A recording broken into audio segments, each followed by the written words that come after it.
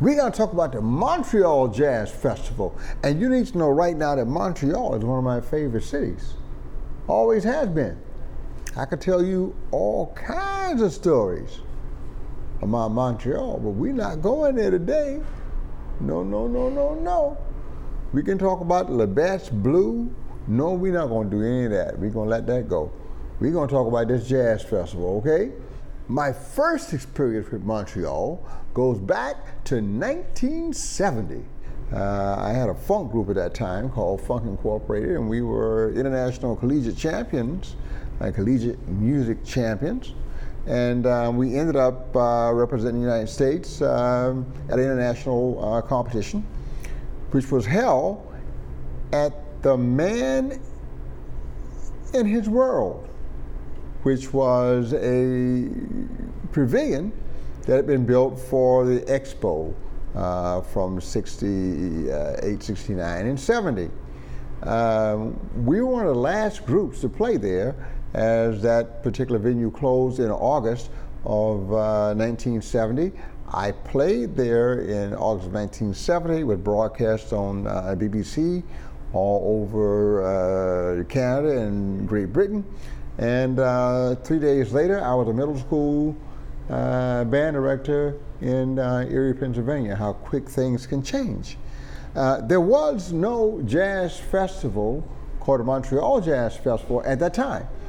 There was definitely a jazz community because we had an accident in travel and were able to replace our saxophone equipment, Mark 6 tenor, with an Autolink mouthpiece and proper reeds and everything within a matter of an hour. There were just that many jazz sax players who used that particular setup in Montreal that we could get one delivered to us within an hour. So there was already a good jazz scene there. There were already some smaller jazz festivals, but nothing like the Montreal Jazz Festival, which was coming in 1978. And this came about because a young man who had been promoting concerts, all kinds of things, blues and rock and soul and R&B, had an idea for this jazz festival, although he wanted to spice it up with some other kinds of things, you know, the rock and the fusion and the R&B and whatnot. And he got financial support from CBC Stereo and from Radio Quebec, because Montreal is in Quebec, which is a French province within Canada. When I first went there in 1970, it was not yet French. The English still controlled it, and they controlled it with an iron fist, and the French-speaking people were very, very unhappy. 10 years or so later, after those Les Mis-Savants signs, give me sovereignty, they were petitioning to remove themselves from Canada. A compromise was made, and the French language people pretty much took over Quebec, which gets us to the Montreal Jazz Festival. That's the way we say it. They say, Le Festival International du Jazz de Montreal. That's what they call it. We call it the Montreal International Jazz Festival. So let's make sure we understand the clash of cultures there. It helps when in Montreal that you speak at least a little French.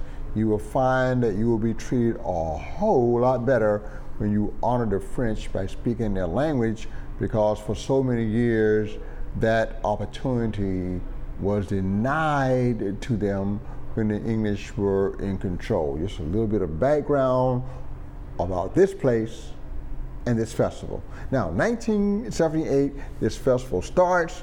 You got Gary Burton, you got Ray Charles, you got Chick Corea, and a few other people, and the festival drew 12,000 people and was considered a smashing success.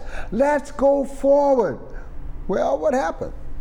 In 2004, Guinness rated this the largest jazz festival in the world. It goes for about 10 days, and you can have easily 200,000 people per day. Matter of fact, they predict that in the course of the 10 days, you can have 1 million people participating. You don't just have the main stages, you have concerts in bars and restaurants, especially around Old Montreal. Great food, great steaks, great French onion soup. Okay, I'm digressing. Those are things I like. Okay. But you find jazz there. In the downtown area, they literally close off a large portion of downtown to all traffic, just so people can walk the streets and listen to music for 10 days. The entire city, from top down, embraces this festival. You can even find these jazz concerts in these terraced parks so that people are able to see no matter how far back they are in an outdoor setting. Very, very, very accommodating to large crowds, very, very accommodating to the music, very, very accommodating to those who are there just to enjoy the French cuisine, the French culture, and the great international music. Montreal Jazz Festival is really a very, very, very happening place, and some of the coolest people that I have met in all my travels, I've met in Montreal. I've had the opportunity to travel through and to Montreal several times over the years, and I'm yet to meet an angry person. I'm yet to hear any discord from anyone. I'm yet to suffer an insult from anyone. It is truly an international city that accepts everyone and goes way out of their way to make sure that this festival, the Festival International de Jazz de Montreal, is the finest jazz festival on the planet, and maybe that's why it's the largest. So, once things lighten up a little bit, it's worth going through the legal hoops that we have to now in order to travel to Canada. When I last traveled, you just simply drove across, no big deal. No passport, no nothing. Things have changed. So you gotta do a little bit of planning. But the point I'm trying to make here is that it is worth it.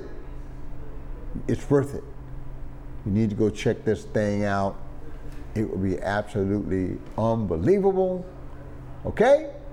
That I can guarantee you. Ladies and gentlemen, Montreal International Jazz Festival, or the Festival International de Jazz de Montreal.